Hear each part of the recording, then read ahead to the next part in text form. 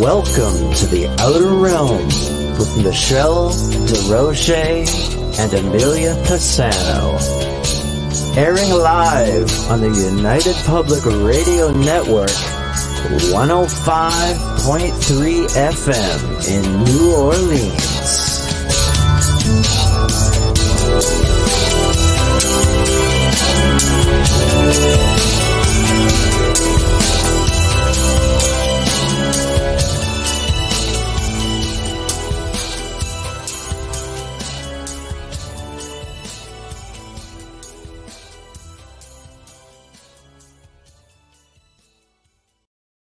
Good evening, everyone. Welcome to the Thursday night segment of The Outer Realm.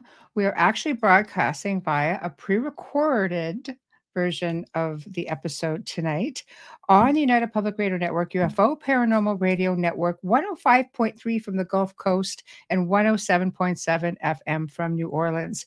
We're fully sponsored by the amazing people over at Folgers Coffee, who've been a part of our journey for at least 3.5 years now.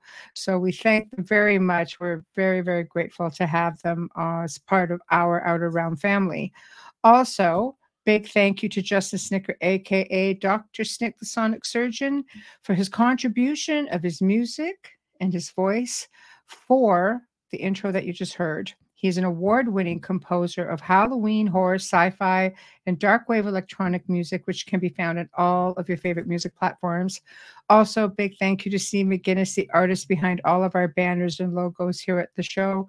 He does specialize also in the horror genre, but can do phenomenal commission pieces of all types, including pets, one of my favorites, books, things of that nature. So check him out on Facebook and Instagram. So tonight, we welcome the return of our dear friend, Mark Olly, all the way from the UK. Mark is an archaeologist, an author, a musician, got his hand in everything. That's why we love him. And the topic tonight, of course, is going to be Knights Templars, which is very near and dear, to myself and to Amelia, and cannot wait to delve into this. So without further ado, here you are. Whoa, it worked. We're here. We're here. You made it. Love it. Dear me. Wow. We've been having some internet problems, but then again, that's what technology does. So, but we're here now. It does. It does. I think the ancients had it better than we did, technically speaking, So tonight, first off, Happy New Year.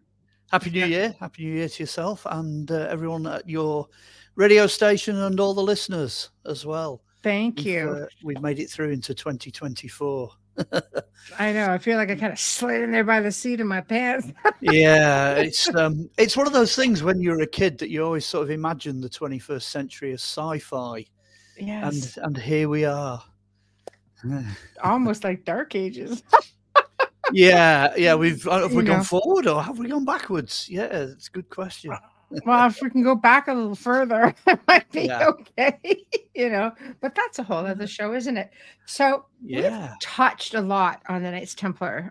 You've had some phenomenal connections in your books and your research, and this show is going to be based on the Knights Templar, and we're going to dig deep.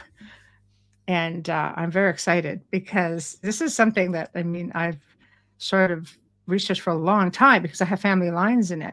And it's very fascinating to me because I don't really think people realize how deep the rabbit hole actually goes. So you just the look on your face. I know there's a big rabbit hole. Yeah, it's huge. It's like a giant bomb crater. It just goes on forever. Right. How where's the best place to start? Well, I suppose we all fangirling. Start at the beginning. We'll start at the beginning. Right. Okay, let's dive in right at the beginning. It's worth mentioning that the Templars were a product of their time.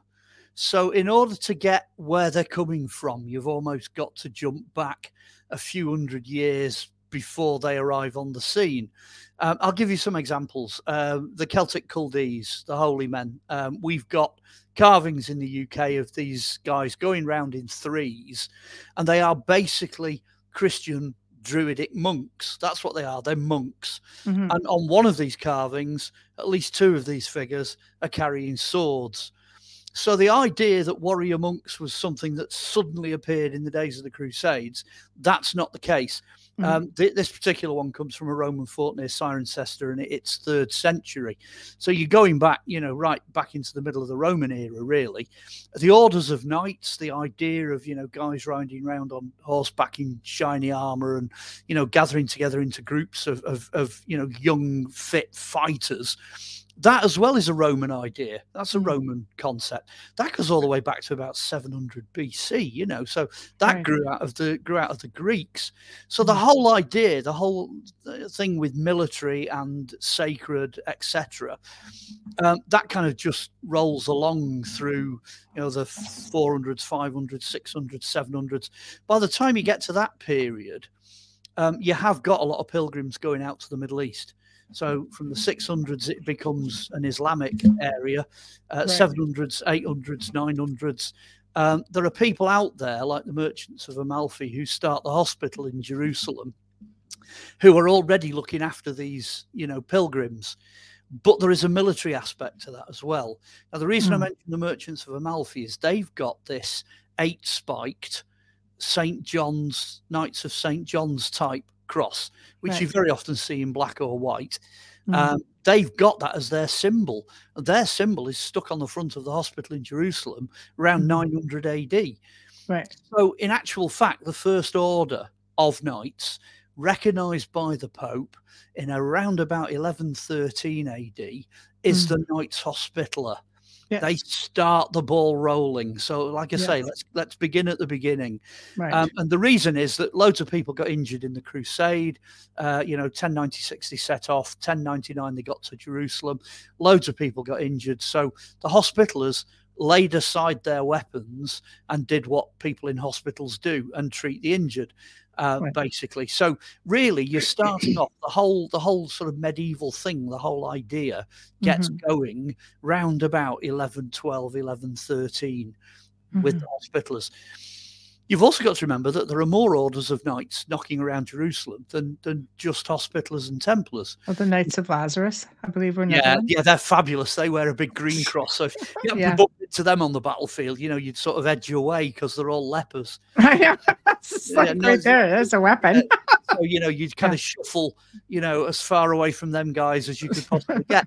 But they're fantastic in war because they really don't care, if bits get knocked off or they die in war. They're really not that bothered. You've got the Knights of the Patriarch of Jerusalem. They wear the patriarchal cross, which is this double braced thing. You've got the Knights of the Church of the Holy Sepulchre. That's where you get the very famous Jerusalem cross from, which is the sort of cross with the T-bars and then 4 little crosses. That represents the 5 wounds of Christ. Hence, Church of the Holy Sepulchre was where his tomb was. So that's kind of where that comes from. So you've got all these different things going on. There's all these different orders in there. Templars. I've got an interesting thought about the Templars. I kind of imagine they all used to have pubs and churches next to one another, these orders. So you can sort of imagine one day, the founders of the Templar order sort of blundering into the local medieval pub and bumping into these Hospitallers. And the Hospitallers are like, hey, you're not going to believe this. The Pope's just, he's written us a certificate of approval. So we're like, Pope approved now, this is in a big deal, right? It is because you can get charitable with it. You can build more churches. You can get patrons to give you donations. So it's quite a big deal. Right. So the Bishop of Chartres, in one of his letters in 1114, mentions an order that's forming, referred to as the Order of Christ. That's this newly founded order, the Knights of Christ.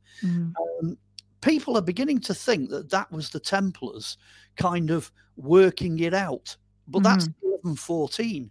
So that's within 12 months of the Hospitallers starting up.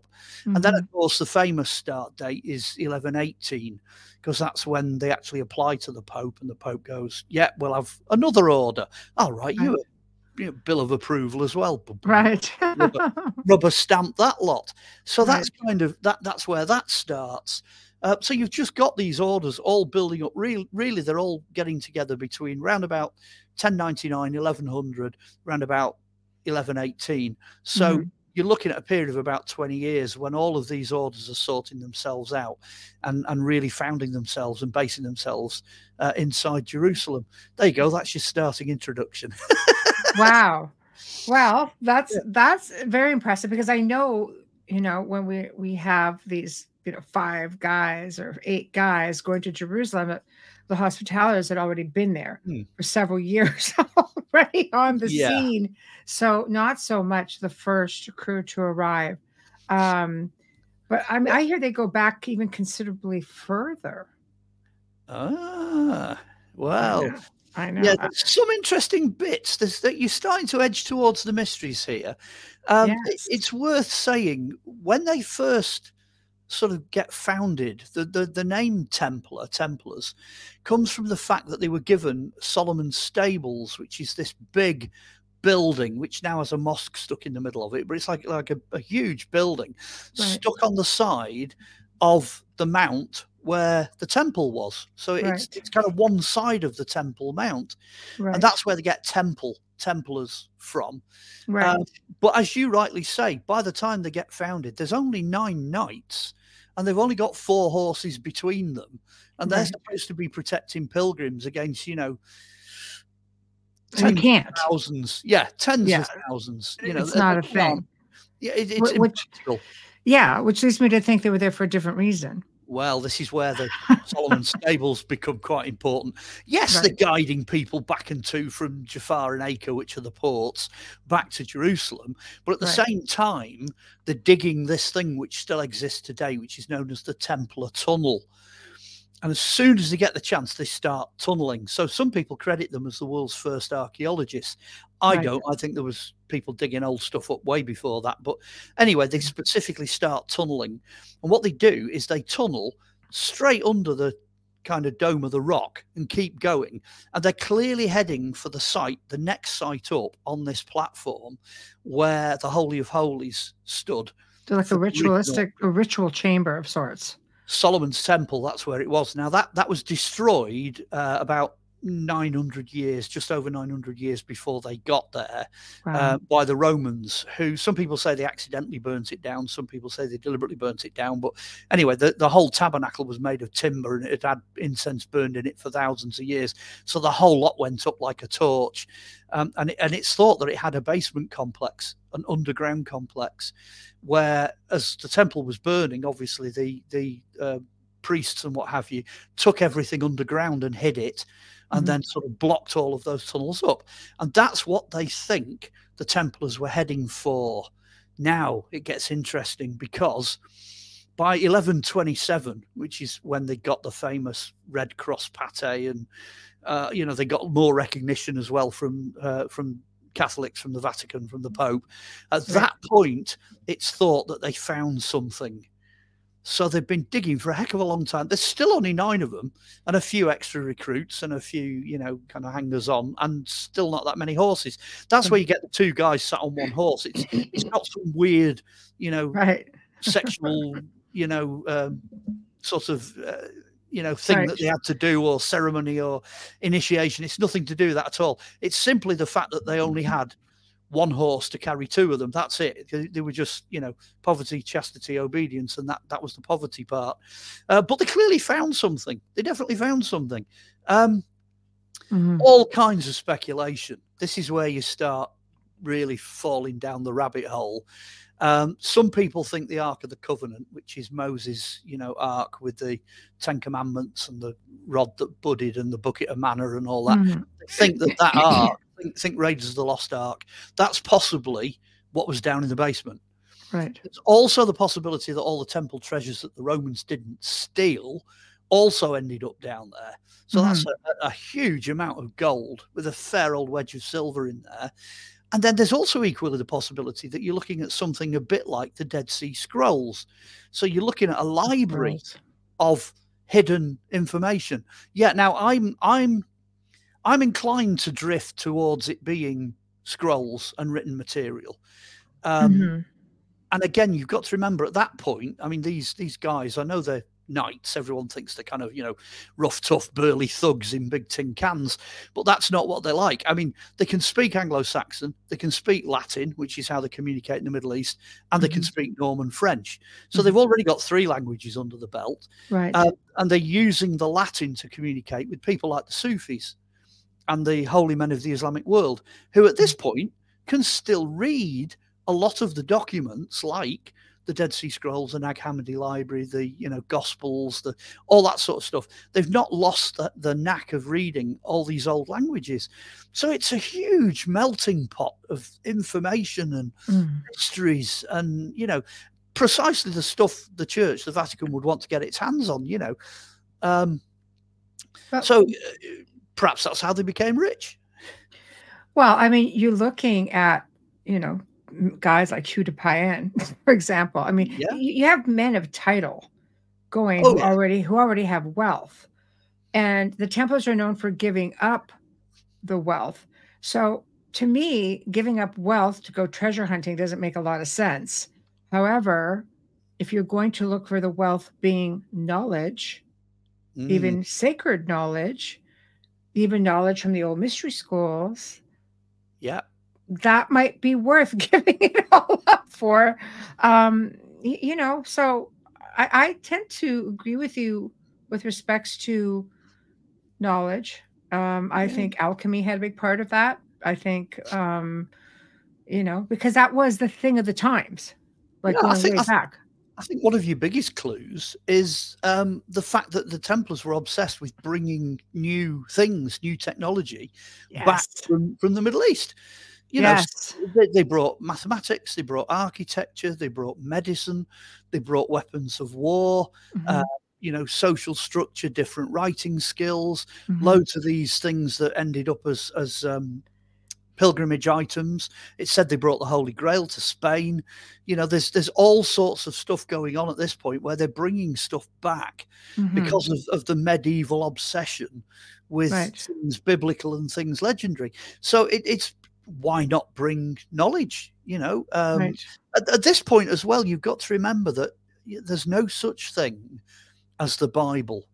Yes, there are 66 books that end up, being copied and used for religious purposes. Nobody else can read them. They never get any further than the monks. If you're not monastic and you don't have the skills, it's not like little Ragnar, who's an Anglo-Saxon living on his farm. He has no idea. He just wanders into the local church. It's like this for hundreds of years as well. He just wanders into the local church and gets told, by the guys that are in there. So it's a kind of a monopoly. So if there's additional material and extra wisdom and extra knowledge and extra books and extra, stuff out there, then the church is going to want to know, because basically at this point, that's what they're doing to make money. They're buying souls out of hell and distributing information you can't get anywhere else, and creating legends, to mystify people and what have you. And that's really what they're about before the Renaissance, before everything starts to open up. So, I mean, the whole of the Crusade period, right from the late 1000s right through to the sort of mid 1300s, the whole of that period is before the Renaissance. It's all, well before. Do you think that the technology aspect of things go back even farther? Because there are, of course, beliefs that the technology itself goes back even to Atlantean times, because you see, if you go and you look even in ancient Egyptian hieroglyphs, you will see that 8-pointed star in some places. There's a strong belief that a lot of that stuff had been moved and that there was actually more than one ark. Yeah, that's the Star of Ishtar. That goes all the way back to Babylon, the 8-pointed star. It's a very, very early symbol indeed. I think all of that material, I'm going to be very general and broad, which we've now discovered, which we've got, I mean, there's reams and reams of books and studies and archaeology and history and TV programs, all that have been done about that material. I think it's valid. I think it is true, and that's what they were after. They were going for the stuff that nobody else had got. That's what they were trying to seek out and find. But you've also got to remember that it was only sort of 600 years since the final destruction of the library at Alexandria. at this point. Yes. So basically, we've got this idea that we've got everything. And the more you study archaeology and history, the more you realize that we've actually got a tiny percentage of what used to be, and that a majority of it's lost. And a lot of materials that pop up kind of prove that to be true, because you'll find, even going back into the fossil record, people are doing things that they're just not supposed to do. They're not supposed to know that, Right. Right. So you don't even have to go off and start looking at Lemuria and Atlantis and Mu and all of that sort of thing. You don't have to go down that road, because the stuff we know about, the stuff that you can actually go and see in museums, that's brain popping just on its own. And like you say, for sure. But I mean, how much of the Templars come or ended up in Portugal? And there's a strong, archaeologists and such are now exploring the fact that Atlantis was, in the Azores, just off the Azores in the water. So now you're pretty close with respect to a connection, because there's so much in Portugal about the Knights Templar. There's so much. If you look at the way they surround the Mediterranean, that will give you the biggest clue.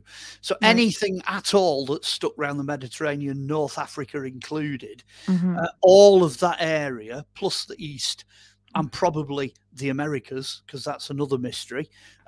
Both ends, if you like. Right. All of that is Templar territory. And again, there's a reason for that, because the first set of Templars are, in fact, Vikings. Yes. That's what they are. They're Northern French Vikings and Southern French Vikings, because that's what Normans are. They're the Northmen. Right. So basically, if Eric the Red made it all the way to Greenland and made a note of it, the Templars then were aware of it. And well, the Viking Rollo. I mean, that's perfect. Absolutely. What a guy. He's a convert or die Christian, is Rollo. It's great. You will convert or your head's coming off. That was his attitude. That was in the 10th century. And they all trace the lineage back to Rollo. So yes. When you start the Sinclair line, right? And for you Da Vinci Code people out there you go. There's your connection. There's your connections, But the trick is to look at the earlier stuff to then understand what was going on in that actual Templar period. It just feeds in like an unbroken flow. I was reading something the other day, and it just popped my head. The first Pilgrim's Guidebook to Jerusalem. It was written. Are you ready for this? It was written by an Anglo-Saxon. It was written in 600 something AD. When they first got there, when they first opened it up. They wrote a guidebook. So, and there was a couple of guidebooks before that, but they weren't quite as popular. But the number one most popular guidebook to Jerusalem is written by an Anglo-Saxon. So see, that to me that's pretty wiggy. I mean, it's cool because even Rollo came after that. Yeah, because you got 600s, 700s, 800s, and then Rollo's ancestors then flow into the 900s. So by the time you get to the Vikings, they've even got a guidebook. It tells you where everything is. You've got the Holy Grail's here, the Holy Sponge is here, the Crown of Thorns is here, so on and so on and so on. Yes. I'll tell you that story. I think when we did the King Arthur thing, I mentioned it, that they were doing some research recently. I think it was in 2012. Out in Jerusalem and the East, and they were looking through, of all things, Islamic shipping receipts. So they're all written in cursive Islamic. So you've got to sort of be out there and know what you're doing to be able to read these things. And blow me if they didn't get two of these receipts that basically say the Templars, who they refer to as Roomies, which are Northern French knights, were entrusted to take the Grail from the Church of the Holy Sepulchre on board a ship to Spain. So we've got we've got the shipping receipt sending them out with it, and we've got the other end, we've got the shipping receipt of it arriving. Now the interesting thing is there are two stone grails. There are two of them, these dishes. Chalice of Donna Aruca, I think, is one of them, and there's another one, which is a Chalice of the Disciples, possibly. Anyway, there's two of them, and it's got to be one of those two. And one of them, it's said that Saladin wanted a fragment of the cup to heal his daughter. And one of these 2 cups has got a piece carved out of the lip. So they think that's the one. So we've got, we know where the cup, whatever the cup was, at the Church of the Holy Sepulchre, whatever was regarded as being, the cup at the Last Supper, it's sat in Spain at the moment. But it was down to the Templars. The Templars did it. They, the Roomies, the Knights, they took it over there. And so how many other things were they, like, for example, the original Crown of Thorns, which was at Notre Dame Cathedral? We know that many of the Templars went there to pray and such before battle, or for what. Well, you've got Templars connected to the Crown of Thorns, because I think it was one of the Templars, one of the kings that was attached to the Templar Order, gave away most of the little thorns off it, so it's completely bald now. Jesus. But we know that plait is regarded as being real. You've got the classic, you've got the Turin shroud. It was the de Charny family. It was Geoffrey de Charny was burnt at the stake in 1314 as the last preceptor of the French Templar Knights. His family gives that shroud to the church at Lire. So we know for a fact that they had the shroud. They probably got it from Edessa around about 950. Let's talk about the shroud, though. Do you think, there's a rumor that some people thought it was Jacques de Molay. Because it just didn't go fast. It just didn't seem to go back. I know. But the point, I guess, was that they didn't feel like it went back far enough. They couldn't authenticate it. Well, with good old modern technology and archaeology, I can probably nail that one. Quite a way back, as we entered the 21st century, there was a lady came forward, a lady archaeologist who is a world expert in Roman textiles. And she looked at the microscopic photographs of the shroud, and she said, there's no problem whatsoever. That's a 1st century Roman fabric. So we know that the piece of material's right. And then they've gone further, because they've taken samples from all over it of various bits of sweat and blood and DNA and what have you. They've analysed all that. The DNA, I think, very recently came back as being, it should have been for a male. I think it should have been XY. Right. And it's come back as, I think it's, let's get this right, XX. Is it female? Or is it YY? No, it's XX, isn't it, for female? I can never remember which one's which. Anyway, I can never remember it at all. Anyway, it's come back as missing the necessary chromosome anyway. So it looks like, although it's the figure on it's male, it's got female chromosomes, which is like, whoa, that's a bit drastic. It also matches some of the inhabitants around Bethlehem who are still living there today. So everything seems to stack up. And it is still, without doubt, archaeologically, the #1 best depiction of a crucifixion victim in the world. The nails don't go through the palms, they go through the wrists, they don't go through the feet, they go through the ankles. All the damage as described in the Bible is all spot on. Medically, it's bang on. You can identify the whip he was hit with, cat o' nine tails with 3 metal balls. You can reconstruct it. The detail is just astounding. And recently they even thought they could see 2 coins placed on the eyes. So, people want to have a look at the negative image. I can see possibly 2 coins, but the kicker is they're the right size for the coins that were in circulation either side of Christ's lifetime. So everything just stacks up. If you were going to fake it, you'd really, really, really have to know what you were doing, really. So I'm currently way over there, swinging in the direction of it being the real deal. Couldn't tell you how it was done. Some kind of photographic process that occurred with all the oils and the sweat and everything else. It kind of boof and took a photo somehow. Some kind of light phenomena did that. But you've got that. You've got Scottish tartan white guys with red hair that turn up in Ethiopia with this box, with the ark. That's the legend. Read Graham Hancock's Sign and the Seal, which is supposed to be an Axum in Ethiopia. It's supposed to be under the church there. But they have an ark in every church out there. That's what they follow. That's their way of doing things. But they won't deny that it was brought there by these, what appear to be Scottish Templars. And all their rock-cut churches churches are all in the shape of Templar crosses, and there's Templar crosses all over things. They're painted everywhere. It's crazy. It's ridiculous. All the ark keys, these brass keys that go with the arks, have all got Templar crosses on them. It's nuts. How you can not make that connection is beyond me. Right. You got to be careful though, because the Templar cross predates them as well. That goes all the way back to early Christian baptistries and burials from the 3rd and 4th century.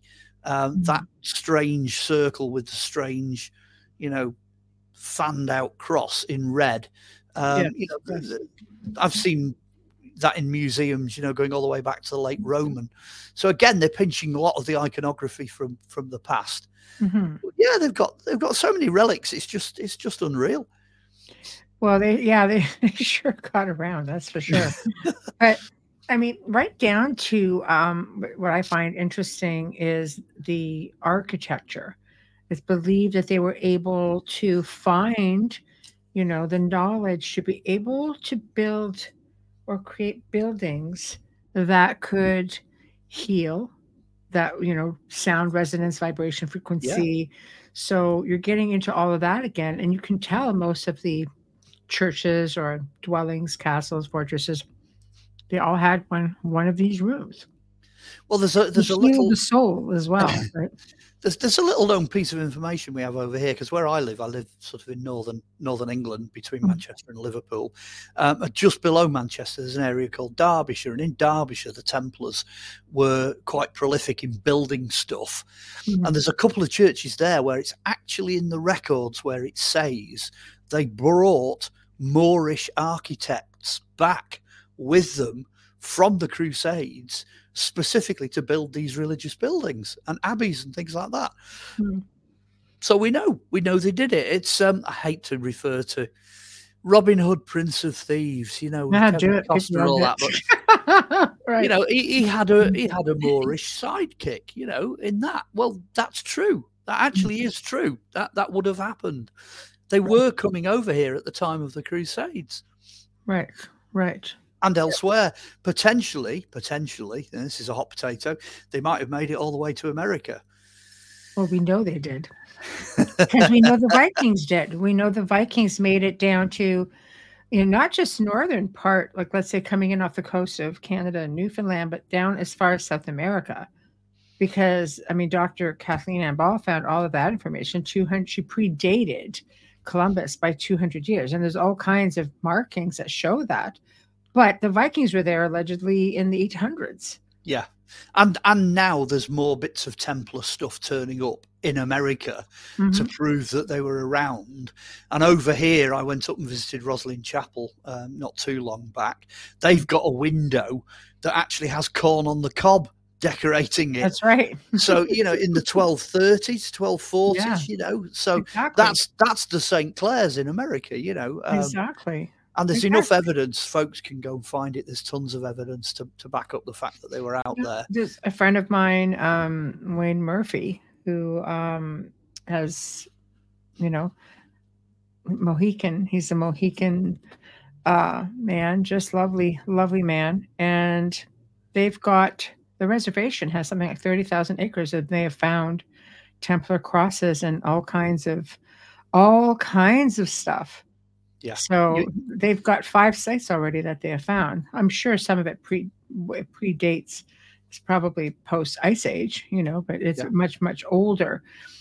It's trying to realize you have people who are moving in, but they're not going to be able to. It's just very few people build monolithic, structures. But they would have thought, though, There's an interesting book. I might have mentioned it before, but if not, it was released in the 1970s, and it's just called America BC, and it's by a guy called Barry Fell.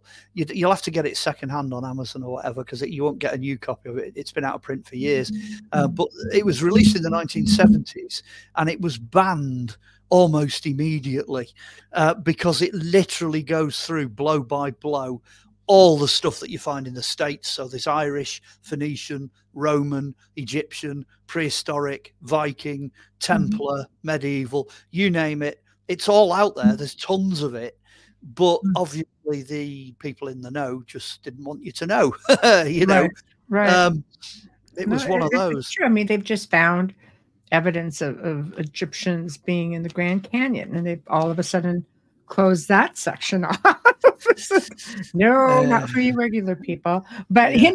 it's there.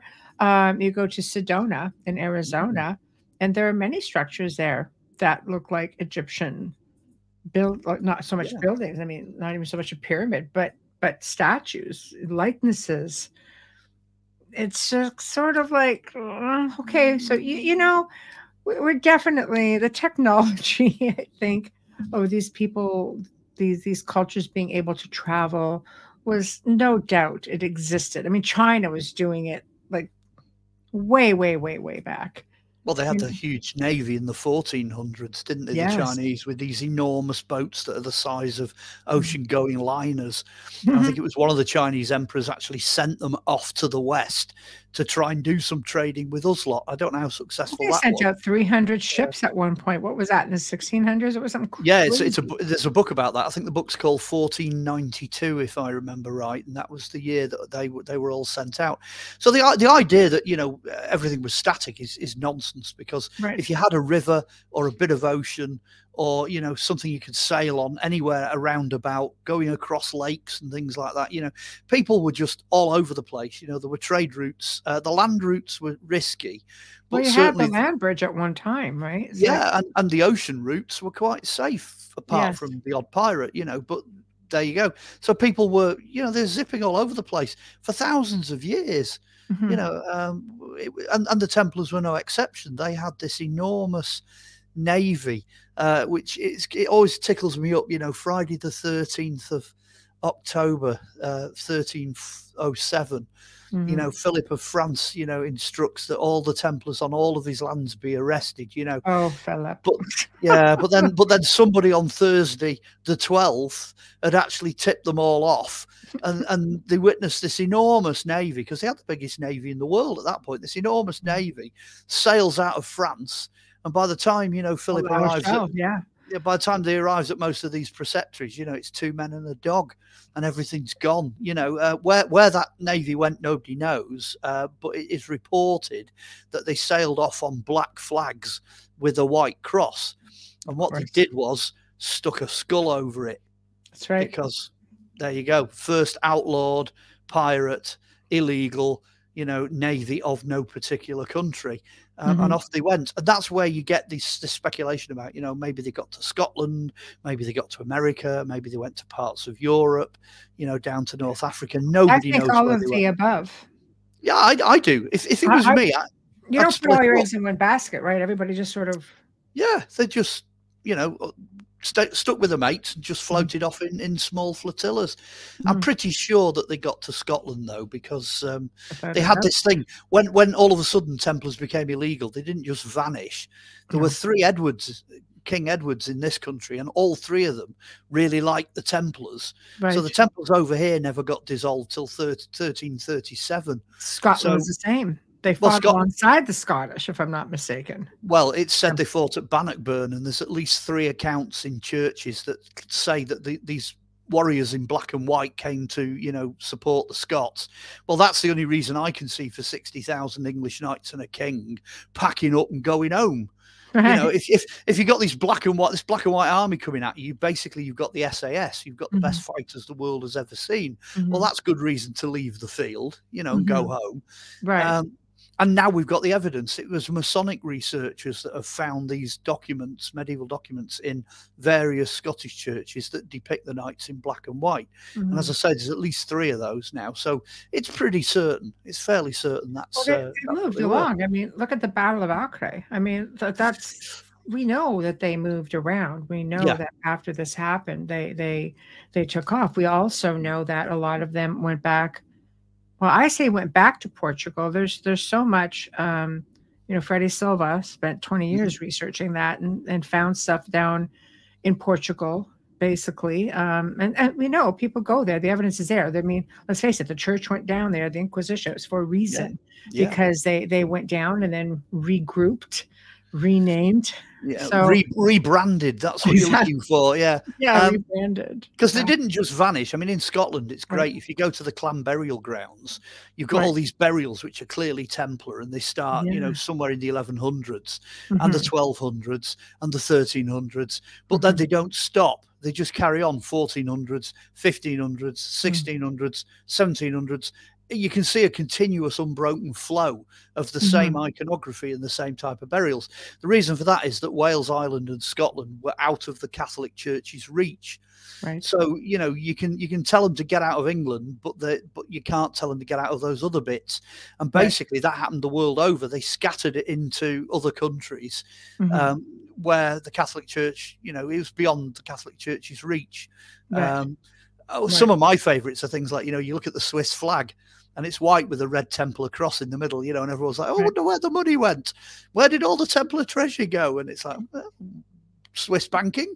Is that what I was going to say? Yeah. Why not? I mean, the Templars invented the traveller's check.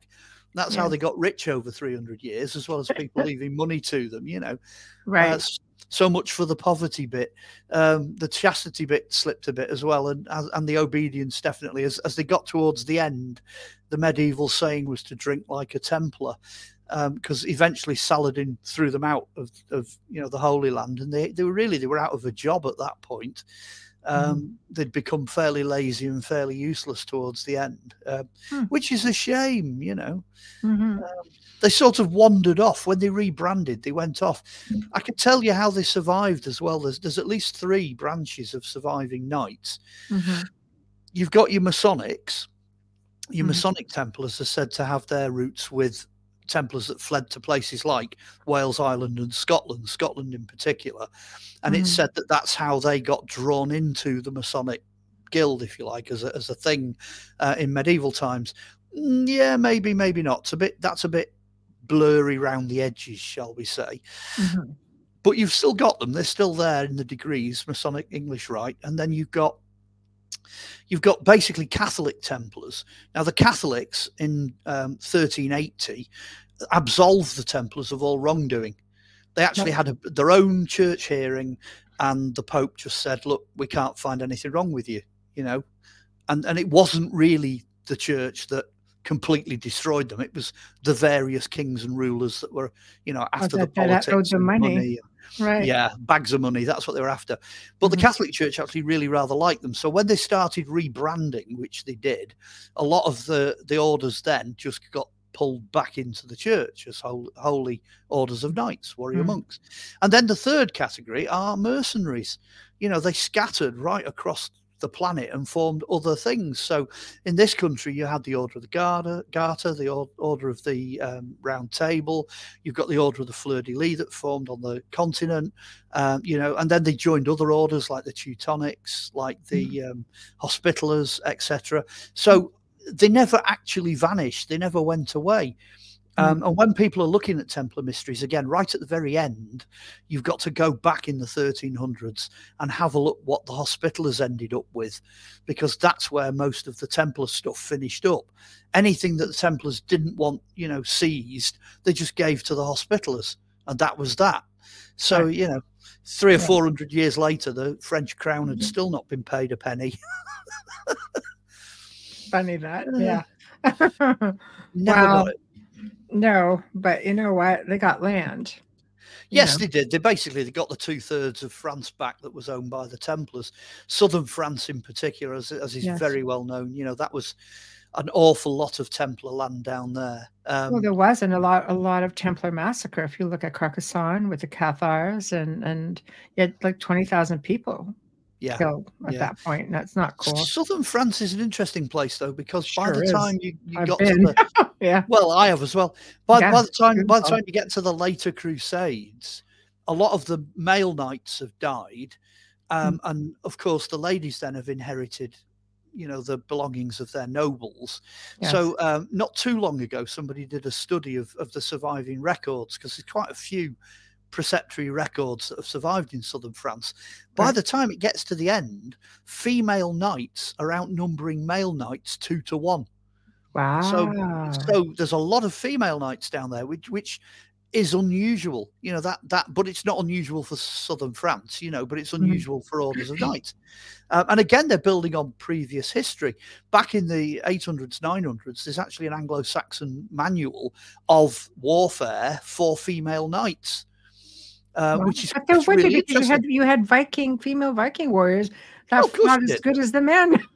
Exactly. Right? They just carry the same thing on. It's like when the men are off, raping and pillaging and founding kingdoms, they'd hand the keys. Their bunch of keys would go to the partner, to the wife, and she would literally become that particular noble man. She would replace him in the social structure.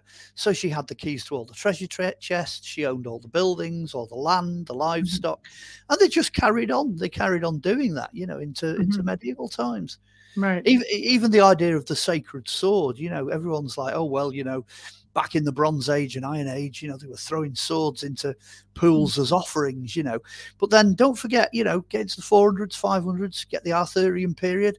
Oh, look, they're doing the same thing. They're throwing swords into lakes. That didn't stop till you get to like the 1200s, the 1300s. They're still throwing swords into lakes and into water as late as that. So that doesn't fizzle out pretty much till after the Crusades, till the days of the Renaissance. Do there's a lot of history sitting in the water? All over Europe. If you know where to look, yeah. Yes. Yeah. Oh, absolutely. So essentially, you have everybody rebranding. Yes, you do. And they're still building. I mean, again, I go back, Portugal, France. It's still continuing. Yeah. And then they branch out to the New World, but there's not a whole lot. Like, it makes me wonder how many actually made it. It's because it's hard to. I mean, it's trying to, escape the church, so to speak, is the big one. But how many of them actually made it? Because it almost seems like it's harsher. It's harsher. It wasn't as, I hate to say it wasn't as civilized, because I find most indigenous people are more civilized than a lot of the people who made it to the New World. So that I don't mean it in that respect, but I mean it in respects of the amount of places where you could settle. It's not like you could move into a house per se. Or an abode, and survive a harsh winter without the help or the assistance of the Native American people or Canadian people, North American people. You do have tales out there of when the Pilgrim Fathers arrived, the early settlers arrived in America. At least one set of them came face to face with what they perceived to be a Native American tribe, except they were all white. These guys were white guys. And the biggest mystery of the lot, and in fact, there's two of these, the biggest mystery is the Pilgrim Fathers discovered they could actually communicate with them. They had a tremendous amount of language in common. So they were actually talking to each other. Well, that kind of says what you're saying. They were definitely not the first to get there, and they weren't the first to learn how to survive there. And then there's an interesting thing, which again is hidden history. There's a friend of mine that works in the Library of Aberystwyth in Wales, National Library of Wales, and he came across a couple of tracts. Now, tracts are printed parchment documents that were done in limited numbers back in the early days of printing. And these go back to around about the 1620s to 1630s. Anyway, he found a number of these that had been printed, all the same tract. And in the tract, it tells the story of how during the time of the Pilgrim Fathers, in the 1620s, they sent a boat over to America, and the boat arrived in America, and the Native Americans that they encountered settled them in a valley, and then got in the boat and sailed back to Wales. So they did a tribe exchange. They exchanged a Welsh tribe from the valleys of Britain, of the UK, with a Native American tribe that was out there in the valleys of America. And one tribe went to America and the other tribe got in the ship and came back. It's like an exchange program. I love it. And even better than that, some of the DNA analysis that have been done in recent times have picked up Native American DNA in the population of Wales. So there's no doubt about it that they did it. So they all came in and just intermingled and became, integrated into the communities. Believe me, if you can survive in one of the valleys in Wales, you can survive in America, no problem at all. We have some pretty extreme weather over here, and it's usually freezing cold. So it must have been like landing in paradise when they got over there, Right. So again, this idea of an insular, everything being trapped, within a particular culture or continent or whatever, it just, that's not how it worked at all. They made their way around. Yeah, people were back and two across the Atlantic, like you wouldn't believe. Well, I mean, I know that, one of I think it was my great grandparent made it over, could even be great. But he came in from Portugal. Yeah. And again, they're, part of the knighthood, so to speak, and made it in. And he settled into a tribe of Iroquois. It was an Oka tribe. Now, people don't realize is that the Iroquois were considered to be direct descendants, only out of many of them, but they were for sure to be direct descendants of Atlanteans, which the Templars would have known. Well, yeah. And if something did happen and something did go down in the Atlantic seaboard region, those people would have scattered. And I think in ancient times, I think that was accepted. It was interesting because the Romans, for example, assumed that the inhabitants of the British Isles were descended from the Greeks. Yes. The same as the Romans were. Right. So, that the whole idea of, hey, we're having a Roman invasion, Britain's being invaded by the Romans, that whole idea might just be complete nonsense. Because the Romans might have just been like, well, come on, we're all the same family. We're just coming back. Now, if that can happen with the Greeks, because the Greeks are thought to be one of those scattered Atlantean societies, advanced civilizations, hence Plato's Atlantis, etc., etc. Exactly. They are ultimately the origin of that. Some people even think the British Isles could be Atlantis because we've got the Irish Sea in the middle with an island in the middle of that, and then island of the British Isles around that, and then sea again.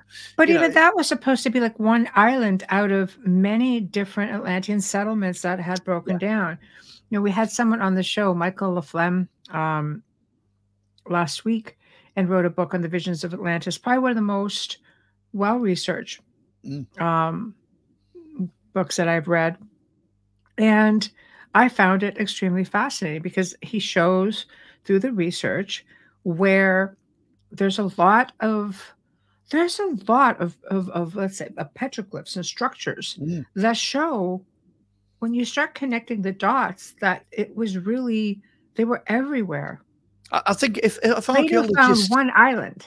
Yeah, if archaeologists are being honest, then from my point of view, I don't know how they haven't spotted that sooner. You got pyramids everywhere. You got guys with elongated skulls everywhere. Right. You've got the same kind of language formula scattered everywhere. You've got metal that's in Egypt turning up in Britain and Germany, and metal from Britain and Germany turning up in Egypt, and you've got stuff scattered everywhere.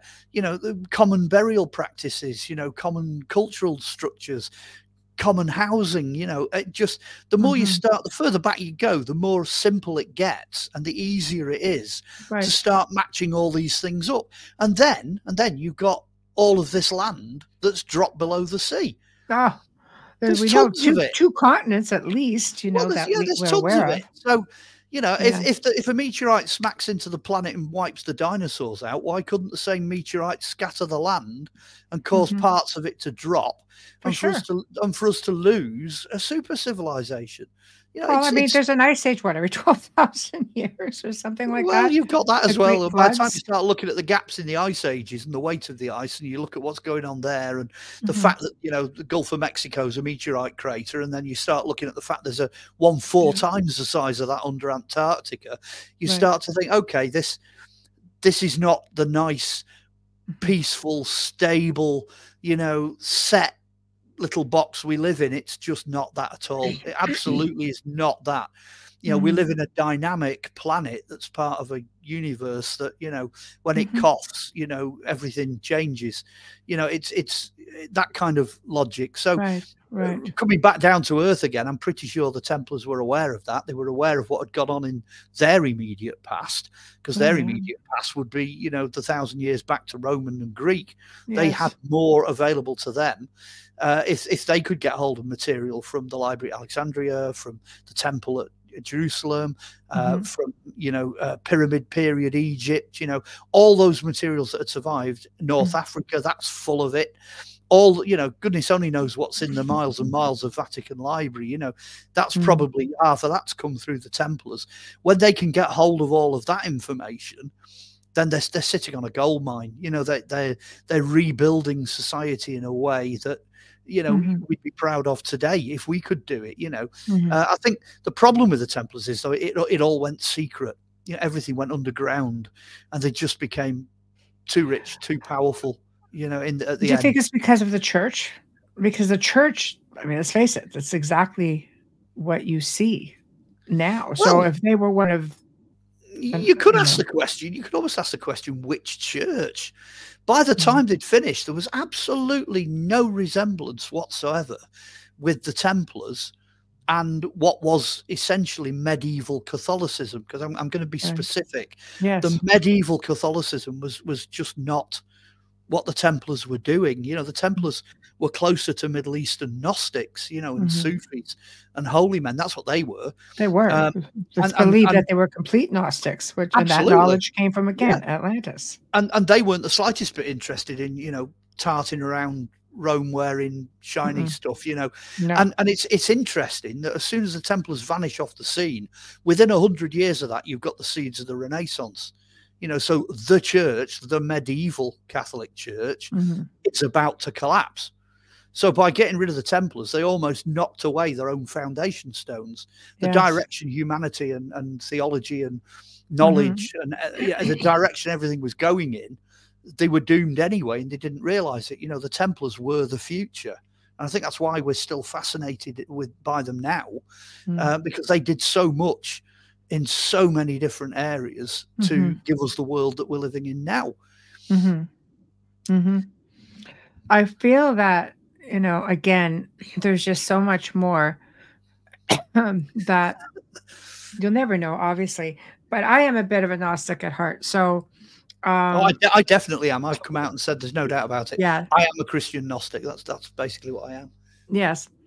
Because they had it right. They followed the stars, much like many ancient cultures, but they had a really great understanding of the technology, and that got carried through. So somewhere along the line, that got hidden. Kind of. Yeah, kind of.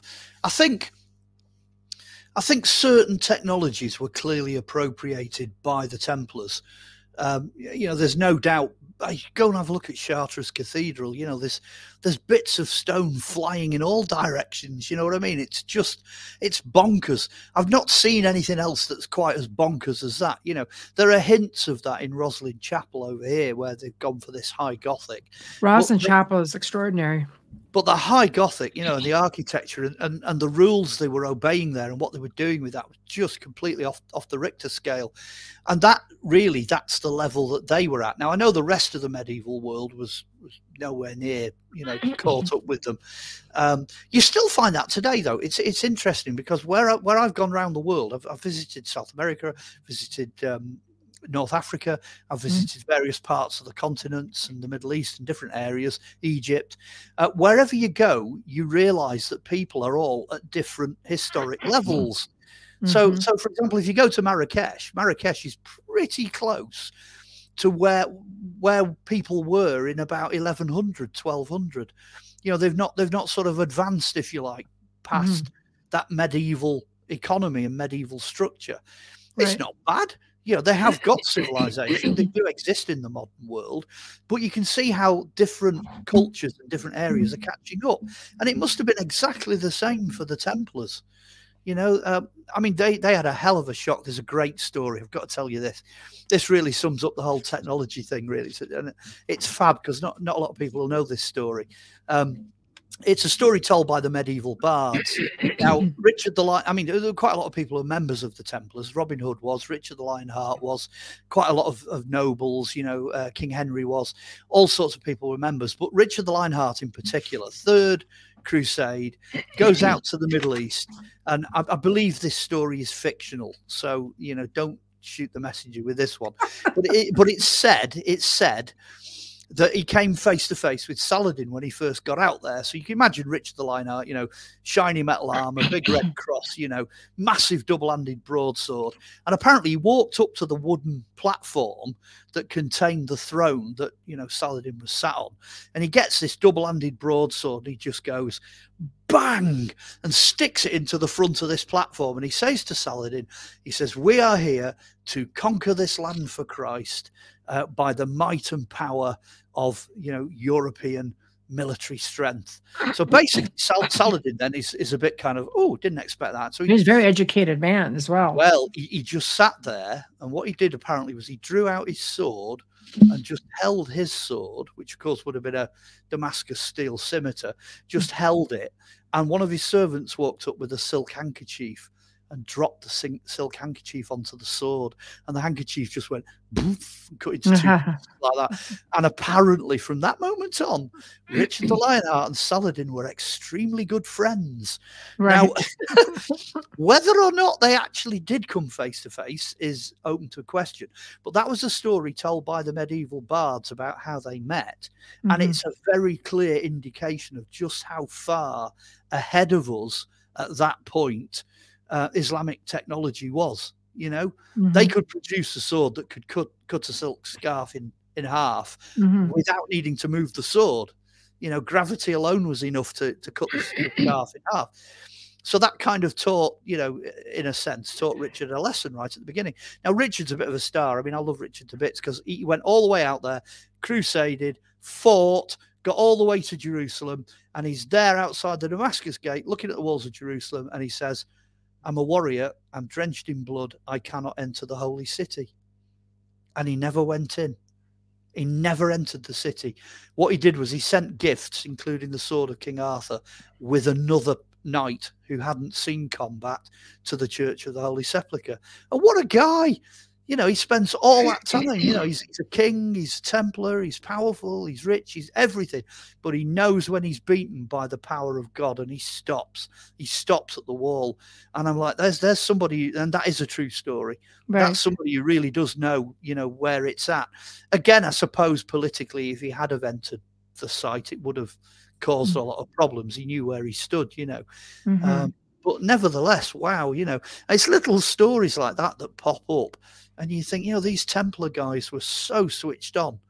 You know, they were anything but, you know, thick, burly knights. You know, they were. Some of them were super intelligent guys. They really were. Yes, yes. But I mean, even looking at the technology from the East, I mean, that goes way back. I mean, Templars went, you know, to the East to learn. There were many before, you know, the Templars as we know them. You know, it was believed that Christ himself went to the East to learn. Well, Christ was between the age of 3 and 12 when he fled Herod's persecution so that would be from 3 BC through to 9 AD. He would have been in Egypt. And it amazed me when I went to Egypt because the original Egyptians are the Copts, the Coptic church, founded by Saint Mark, which is, hey, you know, I got in everywhere because my first name's Mark, you know, no problems with that. So I really gelled with them. But I spent ages and ages talking to them. That's where the original shape for the Templar cross is found everywhere, and it's Coptic. It's out there from 2nd and 3rd century. But they actually know where the Holy Family went, where they stayed. You know, they've got their own little sort of booklet, if you like. It's like a mini Bible that tells you where they went and what they did and who they spoke to and all the rest of it. You know, there's even a church near the Al-Aqsa Mosque in Cairo. There's a little church there, and the basement is one of these stables that the Holy Family stayed in. So, you know, they know exactly where all of this took place. But then we don't, because nobody's told us, Because that information has been kept from us. Well, I can feel a book coming on, okay, working title so far is Keys to the Temple. There so we I'm go. hoping to let that beast on the world at some point, maybe next year or the year after. That would be nice. That would be nice. I've just got a shed load of this information in the library, so it needs writing up. So well, somebody's got to share it. Dang it! Honestly, it's coming. It's definitely coming. But like you say, people have been going out to the Middle East to be taught things forever. I mean, you go back to the days of Constantine the Great, the first sort of Christianized Roman emperor. His mother, Helena, goes out there looking for fragments of the true cross and, the nails of the crucifixion and the robe and et cetera, et cetera. Right. But when she gets there, she discovers that the whole place is already set up for pilgrims. This is kind of early 300s AD. So early 4th century. So they've already started to sort the place out and get ready for people to come as pilgrims. So every sort of 100-year period, yes, it's a bit different, each time they rebuild and move stuff around and, they come up with different things for people to see. But essentially, that's what's happening. There's pilgrims going out there all the time. So by the time you reach, the Crusades, you've had 700, 800 years. You've had little Anglo-Saxons writing guidebooks, and all sorts of stuff. Loads of stuff has gone on. So I was going to say the Templars knew what they were doing and what they were looking for. Well, for sure. I mean, by the time, if you think about it, like when the Holy Family, a lot of this stuff goes back to the Gnostics, because then stemmed from them were the Essenes, and they were said to be Essenes, essentially. And from the Essenes, you had the Cathars, blah, blah, blah, blah, blah, blah, blah, right? All the way. That's an interesting period, because I've started going back and reading some of the newly discovered stuff. Right. So things like, Gospel of Judas, Nag Hammadi Library, Dead Sea Scrolls, all that sort of stuff. I've gone back and I've started studying it. And it's become very quickly apparent that all of that stuff, vast majority of that stuff, was written sort of in the first, if you like, 3/4 of the 1st century. So let's say from 0 up to about 70, 75 AD. That's when they're composing most of that. So you look at that and you think, okay, in that period, you've also got all the biblical stuff, a lot of the Bible Apocrypha, tons of Roman stuff, Josephus, all this, that, and the other. It's all collected around those first, up to the temple being destroyed in 70 AD. Right. But, and this is where it starts getting interesting, but most of that material relates to the temple. And at this point, there are no Jews. They don't exist. Nobody's invented Jews yet. They don't exist. So at that point, whoever it is that's running the temple, who are at this point Hebrews, are responsible for the production of everything I've just described, all of it. And then there aren't any Christians either, because they still haven't been invented. They don't appear till the 2nd century, till John's died and everyone's gone off and evangelized, and you know what I mean? So all the material we're handling, we've got to some extent completely the wrong idea. And the idea as well that somehow it's related directly to Qumran and the Dead Sea, the Dead Sea Scrolls relate to the Essenes there. That isn't true either, because all the other archaeological finds that are coming out of the caves have got nothing whatsoever to do with the Essenes. Crazy. Yeah, you've got wine ewers, you've got ladies' makeup containers and mirrors, you've got knitting, honestly, it's bonkers. You've got all this, you've got a container of anointing oil, you've got all these possessions, if you like, that look like day-to-day possessions, from Jerusalem, but we know they existed. And we don't know we don't know what the Essenes had. We're assuming that the Essenes were so strict that they wouldn't have had any of those things, So the two don't. They just, when you start looking at the that's so crazy to me. I mean, there's a wheel cut glass dish. It's an incredible thing that came out of one of the Scrolls caves, and it's Roman, and it's all cut glass, and it's clear. It shines like crystal. What on earth are the Essenes doing with that? And again, you've got the copper scroll. That's a treasure map. It tells you where all the treasure that the Romans were trying to get from the temple, where it was all buried in Jerusalem. It gives you all these different locations. Now, some people have argued maybe it's fake, or Right. maybe it's real and we've just lost all the sites, which I think that's what's happened. But that's not something that would interest the Essenes. They're not interested in that. So when you start looking, it's this great conspiracy of convenience. It's like, the Catholics controlled the Dead Sea Scrolls for so long that by the time that the information actually came out, it was, done and dusted. Yeah, it belonged to the Essenes. It was an Essene library and this, that, and the other. No, there's a good chance it isn't. There's a good chance it's actually proto-Jewish and nothing even to do with the Christians. There's only a few little snippets in there that look like the beginnings of Christianity. Right. It's Hebrew. Most of it's Hebrew. It's Jewish in origin. Hence things like the Shrine of the Book. They're hugely interested in keeping the documents there because it's their heritage. It's their heritage. Yeah. Well, let's face it, the church doesn't want anybody to know about the Essenes because they were the Holy Family. And it would show that things went on after. I'm going to stick my colours to the mast. I'm going to nail my colours to the mast. Okay. Yes, I know all about the Gospel of Mary saying, Jesus had some weird and wacky relationship with Mary Magdalene, but nobody actually knows for sure. The page that word was taken from is damaged. So nobody actually knows whether or not they kissed for sure, and nobody knows what the kiss meant because that, honestly, the Gospel of Mary is in tatters. The original translation of that is all over the place. There's a couple of pages, but most of it's in tatters. So if you take that out, you've got the Old Testament thing where, Jesus fulfills all of the law. That's it. Boom. That's his purpose, is to fulfill all of the law. Well, if he's born to a virgin, then legally he's married to the virgin. Boom. Period. Deuteronomy. That's it. So he's not going to marry anybody else. He's not going to have any children. He's not going to have any children with his own mum because that's something else. That's not law. That's something else.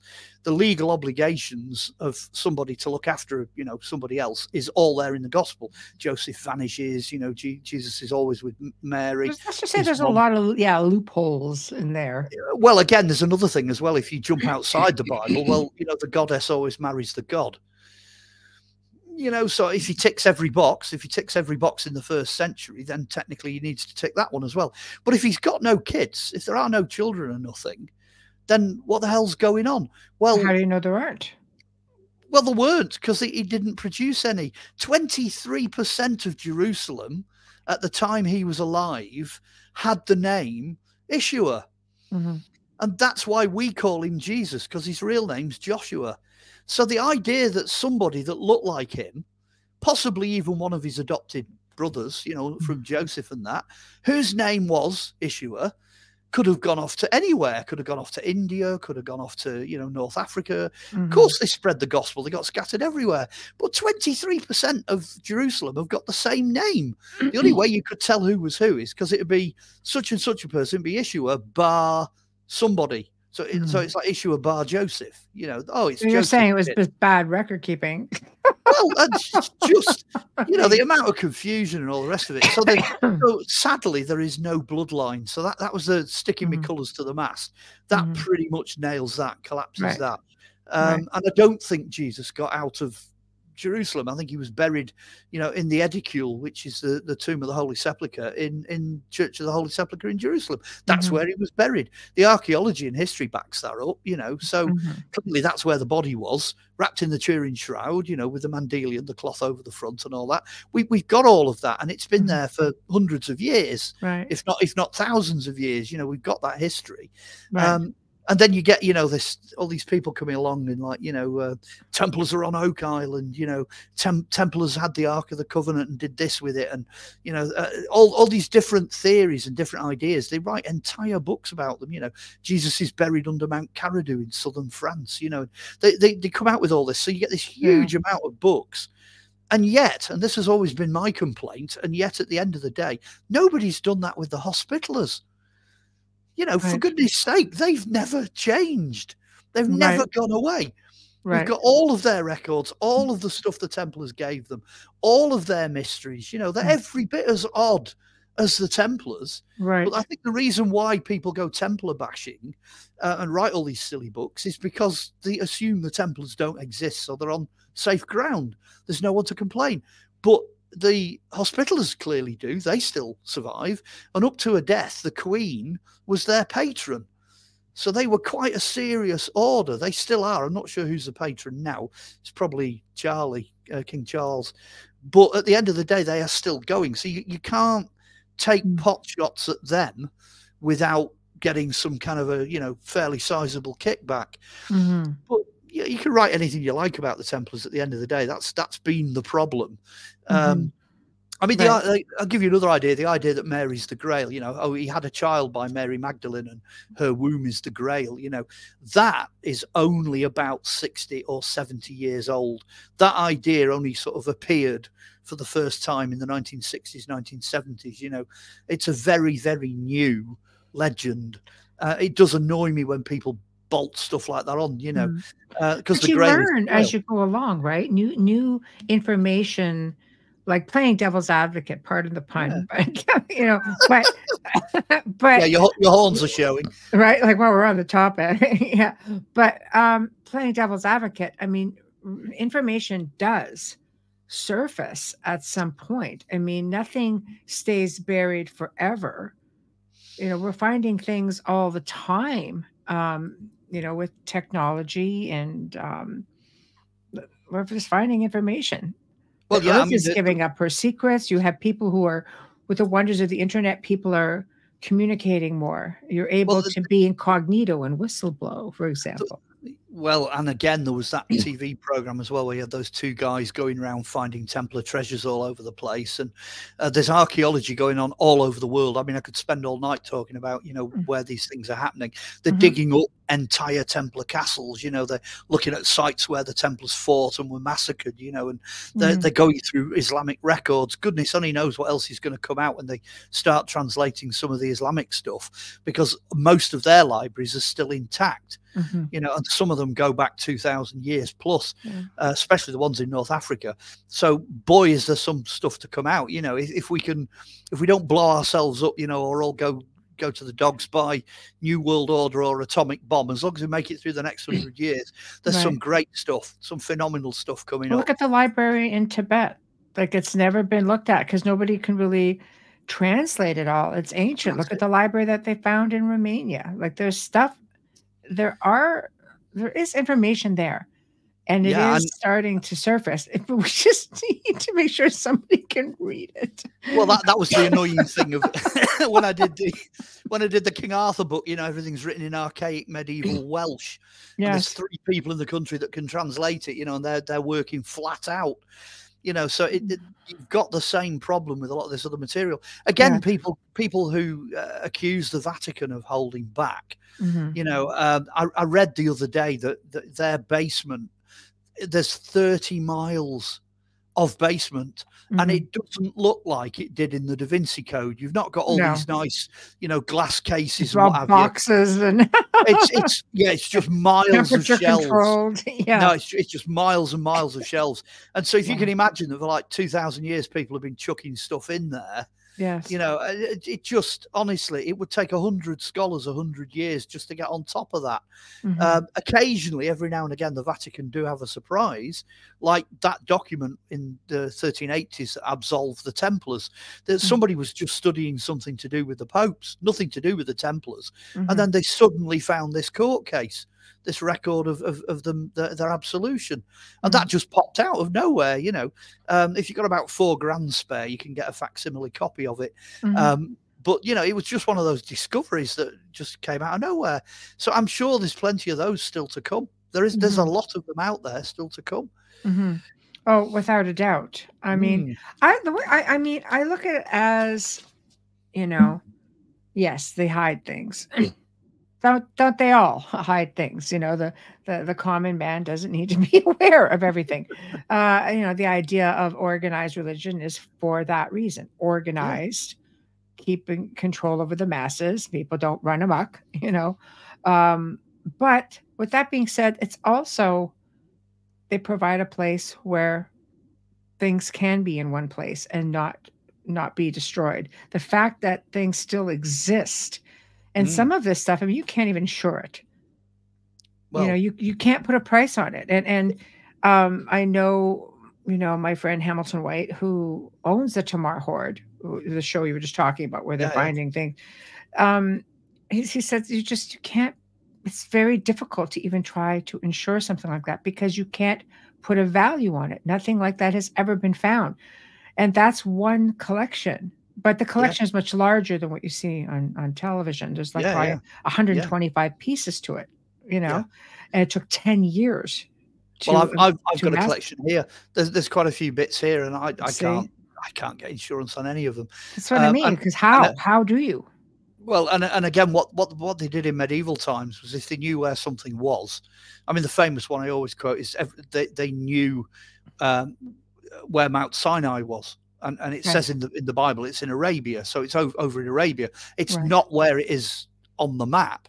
And what they did was they realized that would be a problem. If you get tens of thousands of people all thundering over to the real one, it's not going to last 2 minutes. No. So they just created another one, and that's where everybody goes, But that happened a lot. And it wasn't just them trying to hide the truth, because they'd tell you what it was.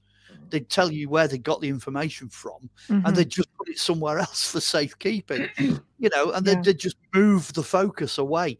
If I had £1 for every time as an archaeologist I'm digging up a new site that isn't where it's supposed to be, and somebody will say, oh, it's up there, and it's not, because I'm on top of it. It's kind of that happens all the time. Stuff gets moved so that people don't know where to go poking around to do damage, so there's that archaeologist historian side of me that says some things are better left kind of unlocated is the word I'd use. I agree with you, but I mean, if you think about it this way, look at the museums, how much they have hidden. They probably have better stuff hidden than what you actually are able or allowed to see. British Museum only put 10%. So wow. 90% of what they've got in storage. Even the museum here in Warrington, they've got something like 18% of their stuff's out.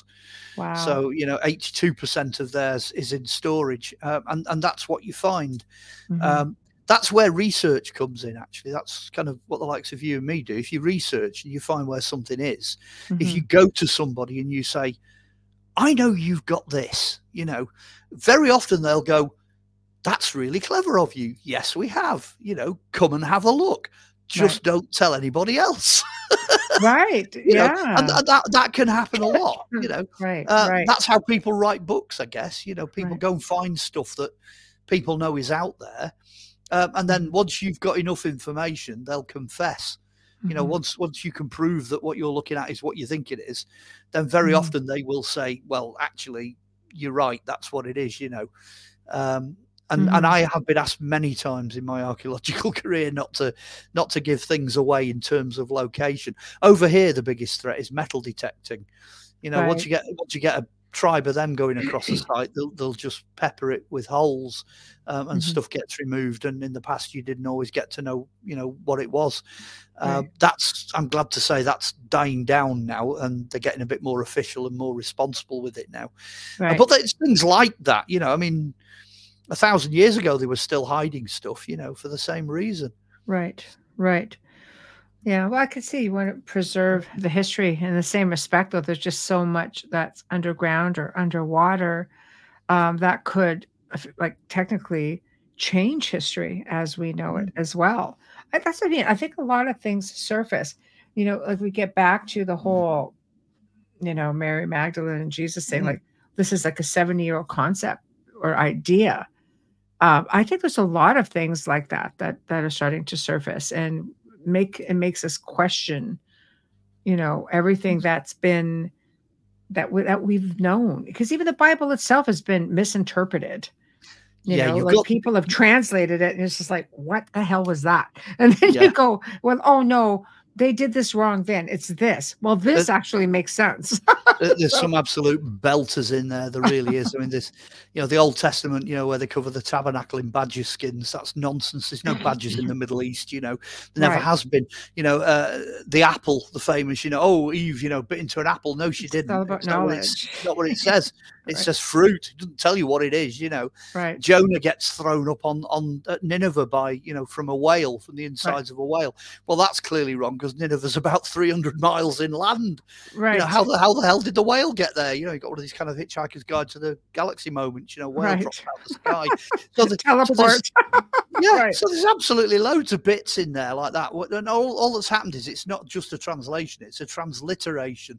They've actually altered it to such a degree to try and make it understandable that in some places it no longer resembles the original language.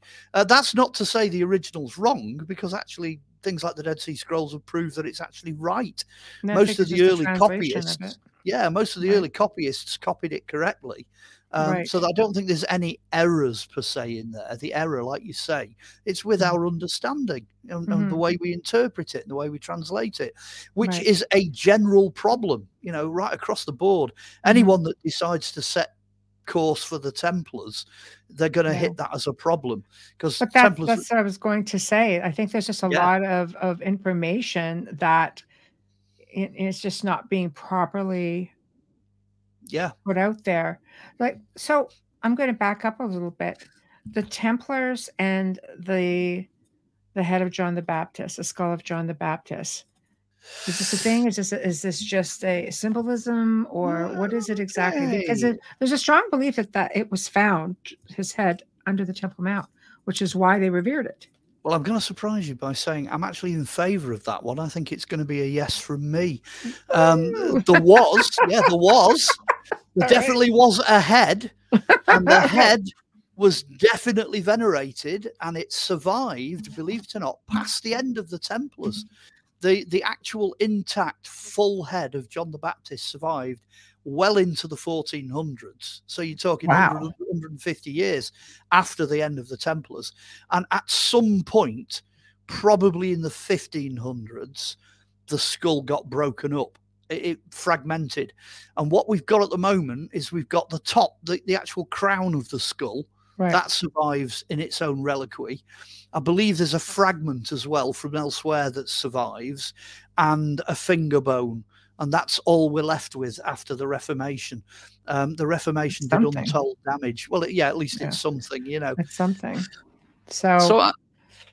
They also had things like the head of Saint Euphemia. So they had all kinds of different saints' parts, body parts. They had arms and legs and heads and all sorts of nonsense.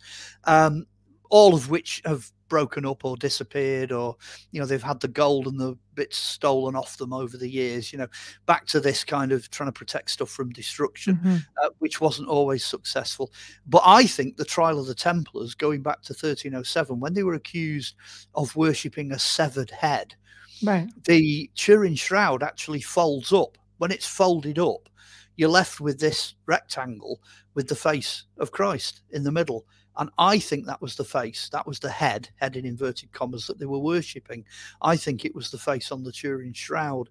I literally think it was that simple, which again, we know they had, it's in the Deshani family. They had everything.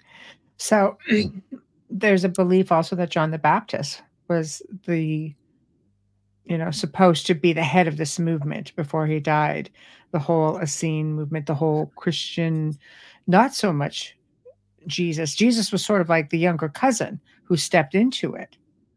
I think there's a possibility that they went their separate ways. So they both had a really good, strong, solid idea. Yeah, they had a good idea of what they were doing and where they were going with it. But again, you've got to scrap the idea that there was anything called Christianity. That did not exist. So John the Baptist was a desert hermit. That's basically what he chose to be. In the tradition of a whole, hundreds of years of desert hermits, most of whom, funnily enough, inhabited areas of Egypt. So it wasn't uncommon to find people like John. But John was exceptional because he was the voice of heralding the forthcoming Messiah. And then you get Jesus. Jesus comes along, and he basically is Egyptian. that's where he's got his whole, outlook and concept and knowledge and information. He's an Egyptian, because when he comes back age 12, he ends up in the temple giving the Pharisees and the scribes a run for the money. He can argue with the best of them, and he's only 12 years old. So clearly he's had a fairly hefty education while he's been in Egypt. And he comes back and he's the next step. He's going off. The Christians were an offshoot. They were regarded as an offshoot of Hebrew Judaic religion in the 2nd century. A Christian as a label only came about as an insult. It's debatable where in the Roman Empire it was first used. I personally think it was first used here in this country under Constantine's reign. So I think that's where sense. I think that's where Christians, these are followers of Christ. And I think that's when it started over here, but it could be anywhere in the Roman Empire, really. So they didn't exist, they didn't even have a label. They didn't have a label till the 4th century. Right. I think they started two different movements. One that was very ascetic and very, out in the desert kind of thing, and the other one which was a bit more down to earth and, human in a sense. That's where the Templars got their instructions to buy swords and defend themselves from. That's what Jesus said to his disciples before the arrest. He said, go and buy swords, you're going to need them. This is a guy who used to sit and drink with sinners, and prostitutes, and he actually tells you he drinks because he was having an argument with somebody over the fact that John the Baptist didn't. So it's all this information's in there. He was over 40 years of age because of where he was teaching in the temple. He was about 42-ish when he was crucified, born in 6.5 BC. He's a different character than the one that's popularized. But there's information there that tells you all this. It's all there. It was like a regular guy, sort of. Yeah, he was a bit more down to earth. Yeah, right. But he'd learned a thing or two while he was in Egypt. There's not everyday regular guys walk on water or raise people from the dead or, feed 5,000. You see, that gets back into the old, mystery school knowledge. Like he was believed to be a seer. So would you really raise people from the dead, or was it, metaphorically speaking, where you're shedding your old life, your old self, and you're embracing more of a consciousness of it all?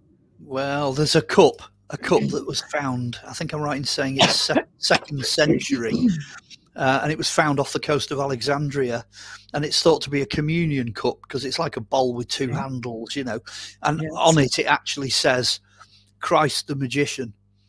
It's in Greek. It says Christ the magician, or possibly Christ the magician, something like magician. It can read both ways. Magician is, anyway, that's it in translation. It's Christ the magician in Greek. So clearly, by the time it got to the disciples wandering around the place and getting in contact with people, which is sort of getting into 100 AD plus, clearly at that period they were starting to question whether or not he was some kind of magician. That's when you get into the whole Templar thing, that is all part of the knowledge, and I think that was part of their belief system as well, was just using these other abilities. And it goes back, like you say, it goes back to ancient Babylon, the ancient Sumerians. If you're getting into the Merovingians, you look at places like Scythia, which actually has connections to Vlad Dracula. Just saying, throw that in there for good measure. But you'll have to get me in. I'll do a talk on vampires for you if you want. I think it was on the list. We're absolutely it's on the list. Yeah, I love it. But so getting into the Albigensians. Did I say that right? Albigensians, yeah. Albigensians, yeah. And they go back to believe that it goes back to the ancient Sumerians, Anunnaki, that sort of thing as well. So you're really going back. I think I like how things come back full circle. Yeah. And the Templars had a wide belief of it because it was just stuff that they were taught. Solomon himself, if you can go back that far, of all the information and the treasures and the knowledge that he had. Well, he's thought to be the greatest magician of all time, isn't he? How on earth anyone can work that out, because he had 1,000 wives, which means he had 1,000 mother-in-laws. It does make you wonder how anyone of that intelligence level could go down that hole. But at the end of the day, yeah, he's quite a character. He's round about 1,600-ish BC, something like that. And he is, of course, the prototype of everything that follows in that sense. Right. But absolutely. I mean, what we suffer from, and it's a wonderful term, monocultural myopia. And what that means is we suffer from this idea that there was only one or very few of anything in the past, and that what there was relates to what is here now. Right. That's monocultural myopia, and it just isn't true. Every time anybody finds anything out in the Middle East, it's almost like, oh no, it's another sect, it's another religion, it's another group of people we didn't know existed, and the Roman Empire is massive.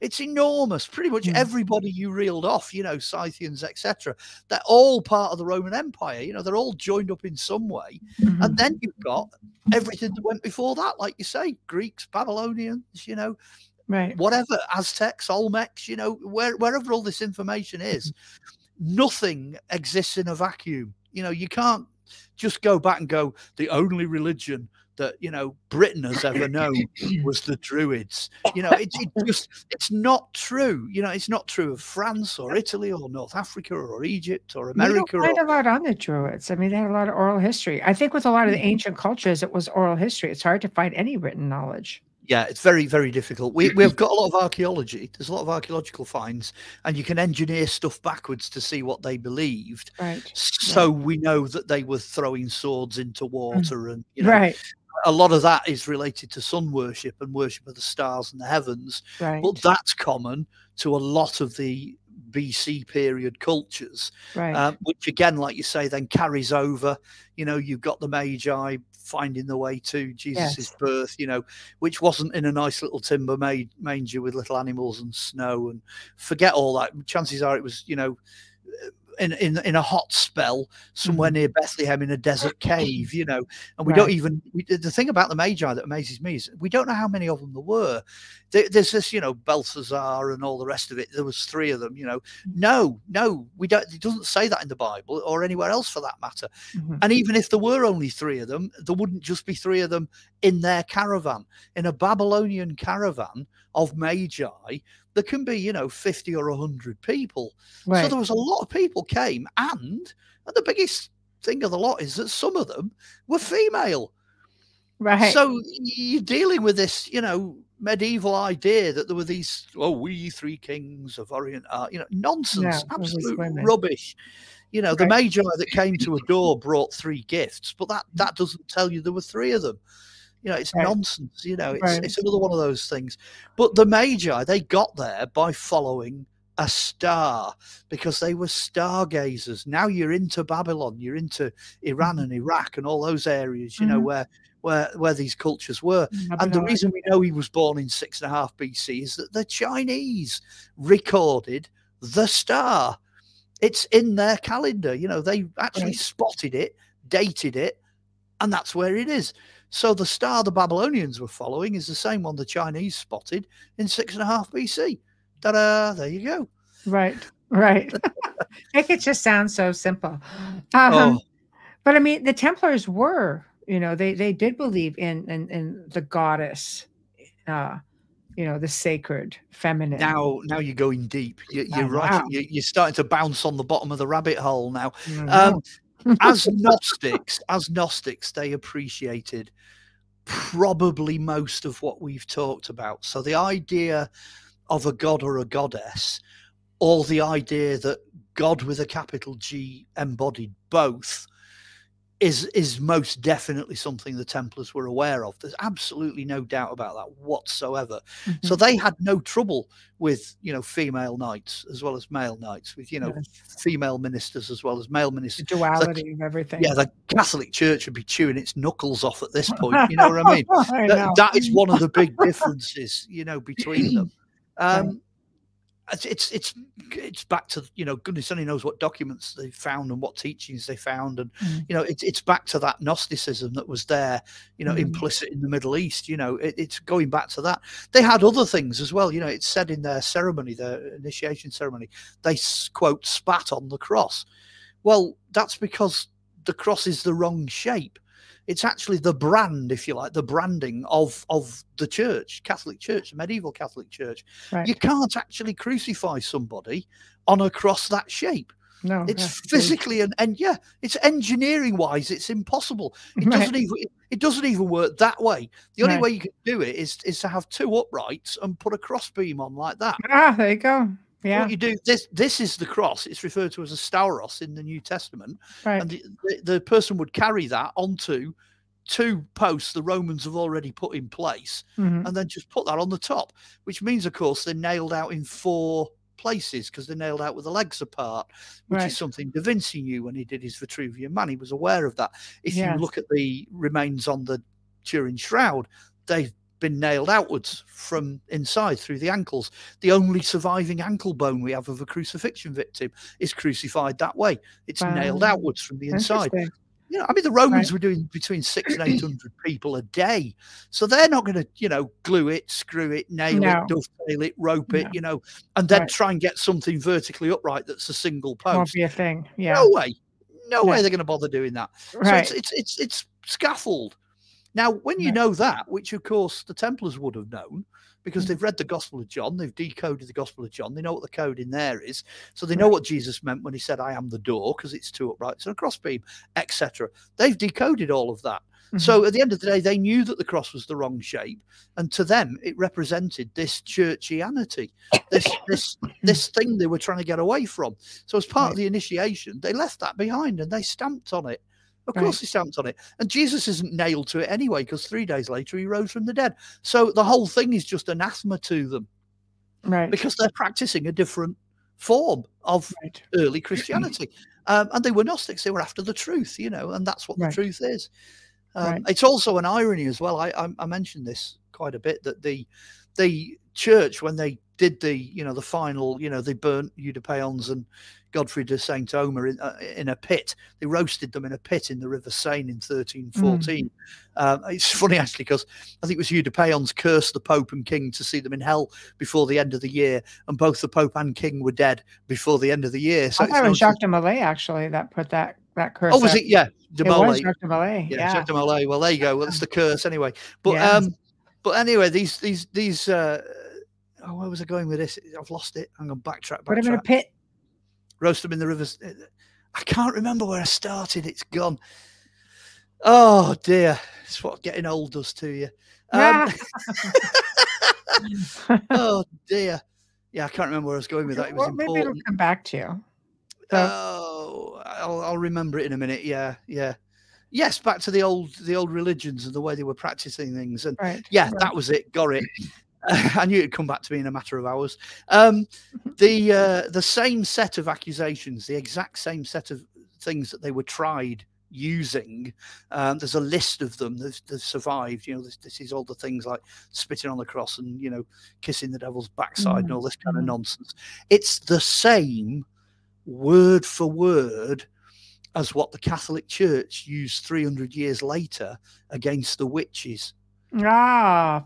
So if you study the witches, who again are devil worshipping Gnostics and all this, you study them, you'll find the accusations. They didn't even bother to change a word. They're exactly the same. So in the 1300s, it was the blokes that copped it, and in the 1600s, it was the ladies that copped it. The church went for both sets using the same set of accusations. And the whole thing, this idea of, the Templars worship Baphomet. Baphomet came about in about 1820. It was a guy called Eliphas Levi that did an engraving of this devil god with the horns and the wings and the boobies and all that kind of nonsense. A Baphomet comes from a medieval document that describes what the Templars worshipped in the 1300s, and the word that's mistranslated as Baphomet is actually Muhammad. Because these guys are coming back from the Middle East worshipping Muhammad. They've converted. Half of them coming back have converted to Islam. So there's another reason there for the Catholics to really not like the whole order. And that's something that's like a thread, a strand, if you like, that has been abandoned. It's been left out because it's not politically correct, you know, to talk about, you know, things like that. But over here, we had a king over here. Canute was a king in the early 800s. I think it was about 823. I think he minted a coin over here. And on the reverse of the coin, it says, "There is no God but Allah." And that's a Danish, Viking, British king minting his own coins. Wow. And on the back of it, it says, "There is no God but Allah." So the whole idea that, you know, the Islamic world didn't have an impact and didn't influence. Oh, it sure did. Yeah, it's nonsense. But these guys are coming back, you know, and they've got an Islamic idea. So it's not only is it Gnostic, not only is it Christian, it's also Islamic. Yes. You know, they've merged all this together. You know, I suppose the Cathars were the least of the problems for the Catholics back then, you know. Right. Well, they just believed everything came from within. You know, they didn't need a middleman to teach them. But that's another thing, because the Templars were all monks and they'd all taken monastic vows and they were in monastic orders and they were all initiates. If you came face to face with a Templar, the Templar was equal to a vicar. So the Templars effectively could run the show exactly the same as any of the Catholic priests. Exactly. They didn't need anybody telling them what. Exactly. They had a direct line to God. They had a massive amount of military force, huge amount of money. They owned tons of land. You know, you can kind of see where, you know, churchianity was starting to fall out with them, you know. I love it. It's been a fantastic conversation. And I know there's so much more, because I know it's a much bigger rabbit hole. So I was going to say, don't tell me it's over already. I know. We're pretty much getting there. One last question pertaining to the Templars. Do you think when they came to, let's say, what we call the New World here, that they brought things with them to hide them? Well, the biggest question is what things. Two of the things they definitely didn't bring, in my opinion, is, you know, the Grail, the capital T, capital G Grail, which is the cup at the Last Supper. You know, I think that's in Spain, no doubt about that at all. And the other thing I don't think they brought is the Ark of the Covenant, which is, you know, as far as I know, that's in Ethiopia. That's in Axum. But it's very possible that whatever relics they did have, they would have traveled with them. If they're doing long distance, if they're going on ships, you know, even archaeologically, when ships are excavated, when things are brought up from the 14 and 1500s, there are church items and relics found in amongst the treasures. So there's no reason at all why 100 years before they wouldn't have been doing the same thing, you know. So, yes, I would expect to find some pretty amazing things out there on land that is, you know, declared to be Templar. Exactly what you'd find, though, I think scrolls, more information, stuff that they did not want to be found by the church, for example. Well, that's the thing. When I said, you know, 1307, when they raided all these Templar preceptories in France, most of the material substance had gone. It wasn't there. So clearly, you know, all the chests containing scrolls, documents, relics, gold, silver, you know, that was all gone. Where it went, that's open to debate, you know. So why not? Why not the New World? Well, if you're studying things like alchemy, even though the church knew about it, you know, they didn't like stargazers, and they surely did not like alchemists. And if that was part of the information, the knowledge that they were hiding, resurrection, anything that contradicted their stories, you know, their mainstream, this is what the church is, this is who Jesus Christ was, this is how things came to be. Anything that would contradict that would be considered a form of heresy. So you would want to vacate and take all of that with you. I would, personally speaking. right? I So mean, that whole atmosphere doesn't start to break down till you hit the Renaissance. And the yes, Renaissance is like late 14s, early 15s. You're yes, in that period now. You're yes, slowly crawling into the modern era. So anything before, let's say anything before Columbus and, the yes. 1470s, 1480s, that kind of period. Funnily enough, Columbus landed with a Templar cross on his ships. Funny that. Funny that, isn't it? Yeah. His No Templars. his father-in-law was a Grand Master who owned a fleet of ships. Just saying. Correct. And had Out a of thing called Portugal. the red chalice, which was rumored to be one of the items from the Last Supper. So there you go, another piece of trivia for you. He had That's the red chalice of Marseille. He had. So yes, it would appear that was some continuation of earlier activity, shall we say? So Right. you've got the Vikings, you've got the medieval period with the St. Clairs, you've then got the Templars, and then you've got the Columbus era, and it's kind of they're all linked. Right. You're looking at a continuous flow there of stuff going back into the New World. Someone needs to write a book on that as well, don't they? I know, Mark. Quit Yes. goofing around and get writing. Yeah, So, dearie me. quit slacking around and get yourself writing a book or two. Well, I am thrilled that we did this segment. At last. Yeah. People are so fascinated by it. There's new series coming out all the time. There are some that are, on at the moment as we speak. But it's always been one of those things that people seem to be really interested in. So I think that I think we covered a lot of ground, and I know you're coming back, and we're going to be talking again. Let me get the date. Let me get the date. So I could just tell people ahead of time. March 21st. That's the one. And we're going to do something incredible with the moon. I think we are. We're going to change the record time, though. That works. Something that works for the two of us. This is good. Okay. Yeah. Okay. So we'll talk about that in a minute. But yes, so it's going to be also very controversial, I'm sure. So, but looking forward to it as always. So going to sign us off, everybody. I hope you enjoyed tonight's segment because I know I surely did. And you all know it's very near and dear to me. I love the whole topic. So big thank you to Mark Olly for coming on and sharing his knowledge with us. Next, just in case anyone wants to contact me. Yes. Facebook. Come and friend me on Facebook. Send me a friend request. And as long as you're a real person, I'll accept you and you can talk to me on Messenger. Right. Yeah. There you go, as you were. And that's thank you.